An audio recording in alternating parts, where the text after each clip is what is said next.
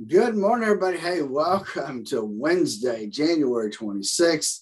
The month is about gone, but hey, we got more stuff happening, right? The markets, man, Monday was a down day, ended up. Yesterday was a day that ended up down. And the question is, where will we end up today? At least right now, it looks like it's going to be a green open, but you know what? Nobody knows where we're going to end up. So ultimately, that's why we developed the core retirement design to help you design the retirement you always dreamed of and to make sure that you have the right amount of risk within your portfolio. We help you calculate it, organize it, review, and then we ultimately help you establish a risk optimized portfolio. So, hey, with that, if we can help in any way, please give us a call at 863-382-0037. With that, we've got Dave next. FM Jack and Diane and Dave. Oh, and Phillip, too. Yeah, it's that time of the day where we check in on your money and see what's going on Wall Street and try to explain what the Sam Hill is going on, and sometimes that's a challenge. Let's see if my partner in crime each morning can help out. Phillip Statler from Statler Financial Services. Another topsy-turvy day yesterday, wasn't it, Phillip? Yes, sir. It sure was. You know, we just can't get out of this volatility, which you and I have been saying is it's here. It's here to stay probably for a while. And today will probably be no better, given that, about 2 o'clock, we got the Federal Reserve issuing, some of their reports from their committee meeting. And obviously, everybody's going to be focused on that at 2 o'clock. Nobody expects them to do anything concrete, but we may very well get a clearer statement as to what they're really thinking about, because boy, oh boy, those rumors of actually selling the bonds they've been buying and they're cutting back on the purchases of and maybe going to 5 interest rate hikes. We had another day like we did the day before yesterday during the intraday. I mean, the Dow had just about a full 1,000-point swing during the day. S&P had a full 100-point swing, which in the context of 4,300 is a major swing. NASDAQ was swinging back and forth across a 300-point range. The only difference was they weren't able to recover at the end of the day, and we ended up down a little bit. The Dow ended up down 67 points, and S&P ended up down 53 points. Those are big drops. And the NASDAQ was down another 376 points, another 2.25% yesterday, which gives you an idea when you consider the fact the NASDAQ gained 300 points during the day. That's just how ugly it was first thing in the morning, right? That's right. So it's definitely, we actually have the NASDAQ now is in the red for the last 12 months, down about 0.7% right now. So that's a pretty substantial decline. When you figure that in 2021, the NASDAQ made over 20%. So, you calculate those things and it makes you start to get a little concerned sometimes. Which kind of brings in the nasty word that nobody likes to use, but it's got to happen eventually, and that's bear market. NASDAQ is bumping its schnoz now on the 20% number, and the other two indexes are heading in that direction. We were talking before we went on the air. I've always said that the COVID dip that we had during the shutdown actually was more like a severe correction, because it went straight down and then went straight back up again and just kind of recovered back to where it was going in the first place during the pandemic. I'm still kind of categorizing that as more a correction than a bear market, although officially I know it was. We haven't had a real sustained bear market in quite some time in the equities, and having a Federal Reserve threatening to do all kinds of things to the economy just kind of makes sense to me as being probably the valid trigger that could prompt one. Yeah, definitely, with all the stuff happening, definitely lends itself to be that way. But I find it interesting, and looking at an article on Market Watch, you got a little disagreement between a couple of the brokerage firms. You got Goldman Sachs saying, hey, as long as the economics don't go into a recession, as long as we keep growing just a little bit, we think there'll still be a bull market will continue. And on the other side of the coin, you got Barclays saying that, the S&P 500 could fall another 20%. Who do you believe? Nobody knows, right? We just don't know. Everybody's kind of just procrastinating on what they think it's going to be and how they think it's going to end up. And so that they can say they're right at the end of the day, but nobody knows, where we're going to be. But it just lends itself to making sure that your portfolio really has the right amount of risk in it for what you can stomach. Absolutely. And it's one of those times I've always been the starry-eyed optimist, so I tend to like what the Goldman Sachs people are saying. But I also look at the indications, combination of world upside over in the Ukraine. We're still not exactly on happy speaking terms with China. And then we get into this situation where we're talking about trying to slow down our inflation issue. It looks to me like the Fed's going to try to do it all at once. That tends toward lending itself toward, at the very least on the equities side, time for folks to say, well, maybe those federal bonds to park it for a little while might not be a bad idea. And that's probably the primary recipe that you can come up with to encourage a bear market. If a few of the big money guys start doing that, it won't be hard to trip ourselves into one of those. No, it definitely won't. And I find it interesting that the 10-year bond is actually flat to just slightly negative right now. I would have kind of thought maybe that after this week that we would see maybe it going up, the yield going up some, but I don't see that happening right now. So I find that kind of interesting. They're not putting them into bonds anyway. What's that? Where are they putting their money if they're not putting it into bonds? They're selling equities like chiclets all of a sudden. I don't know. Maybe they're just sitting in cash. Maybe they just decide it's better to be in cash right now instead of treasuries. Oh, sometimes even people that have at least a foggy idea what they're talking about really, trying to figure out what the market is doing and what these big money guys that, really drive the big numbers on the indexes, what they're thinking. It really is. It's a guessing game at times as to what they're doing because they play their actual strategy pretty close to the vest. Oh, absolutely. They don't want anybody else following their leads. So definitely they want to keep it to themselves. So. But so that's kind of curious. And then oil, man, oh my goodness. Oil is just, I saw the day when I came in, gas prices jumped from $3.19 to almost $3.39. It might have been $3.35 or $3.36, something like that. But it was a big jump I saw. I was going to say we're getting a nosebleed, bumping our nose off of $87 a barrel right now, and that again is one of the things that can prompt us to start looking at other problems that could cause that bear market to hit, because that price of oil is the price of transportation, which we really can't do much without. About the only people that like an increase in the price of the barrel of oil are the oil companies that have substantial prospecting interests, and we haven't exactly been economically friendly to expanded prospecting for oil lately either.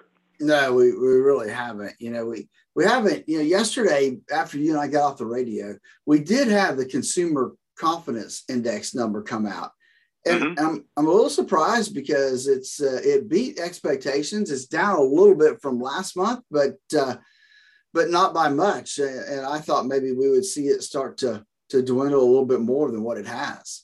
I frankly did too. I heard it on the top of the hour news, and I said, well, that's not much. That's not exciting at all. I bet it kind of surprised me because, even when a starry-eyed optimist like me starts using words like bear market, you got to assume there's some issues on consumer confidence out there.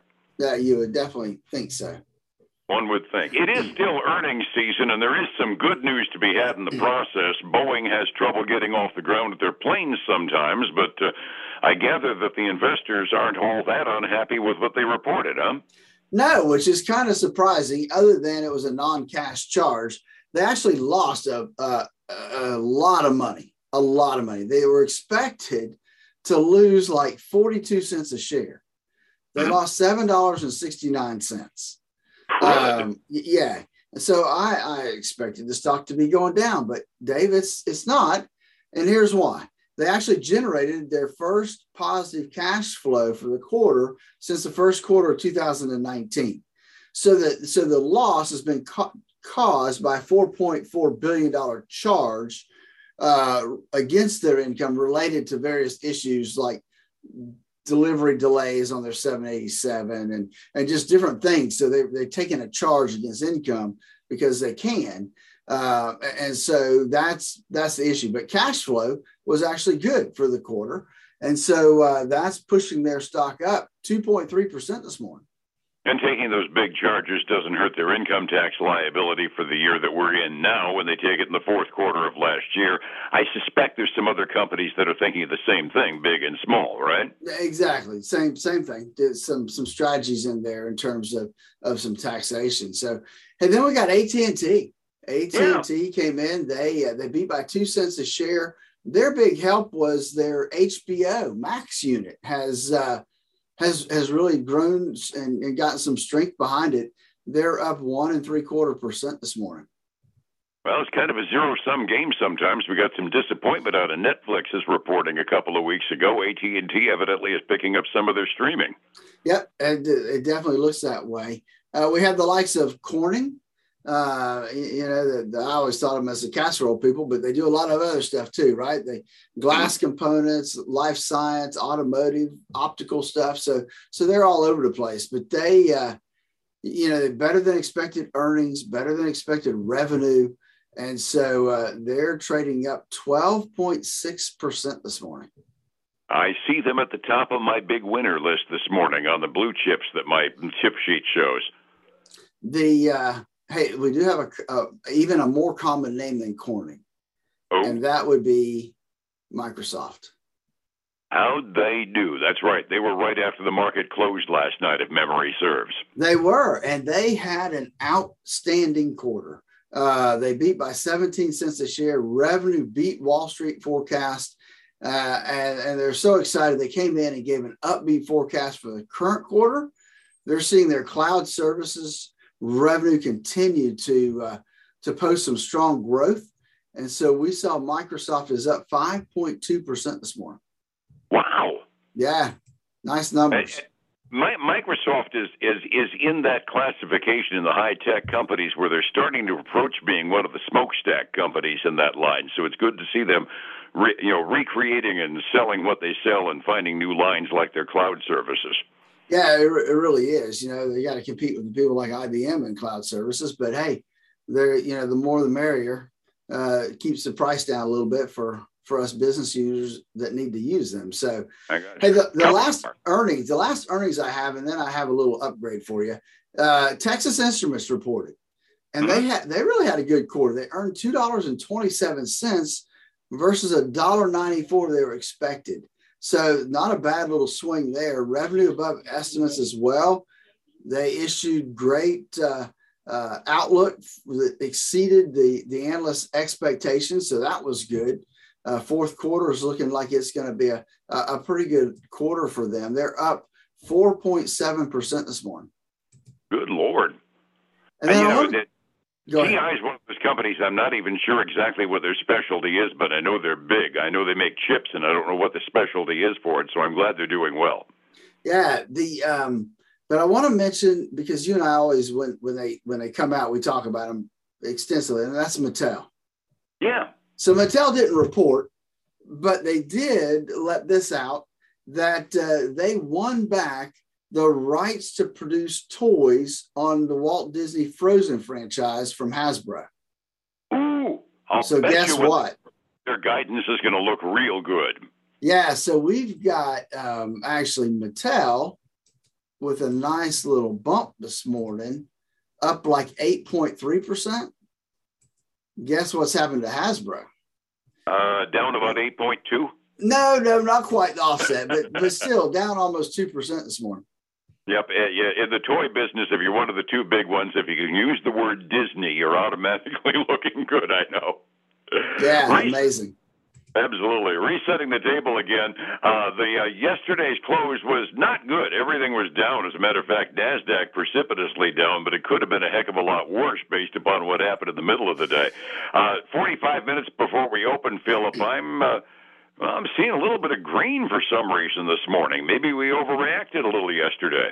Maybe that's a bounce back, but it does look great, really and truly across the board. We got the Dow up 1.1%. You got the S&P 500 up 1.5%.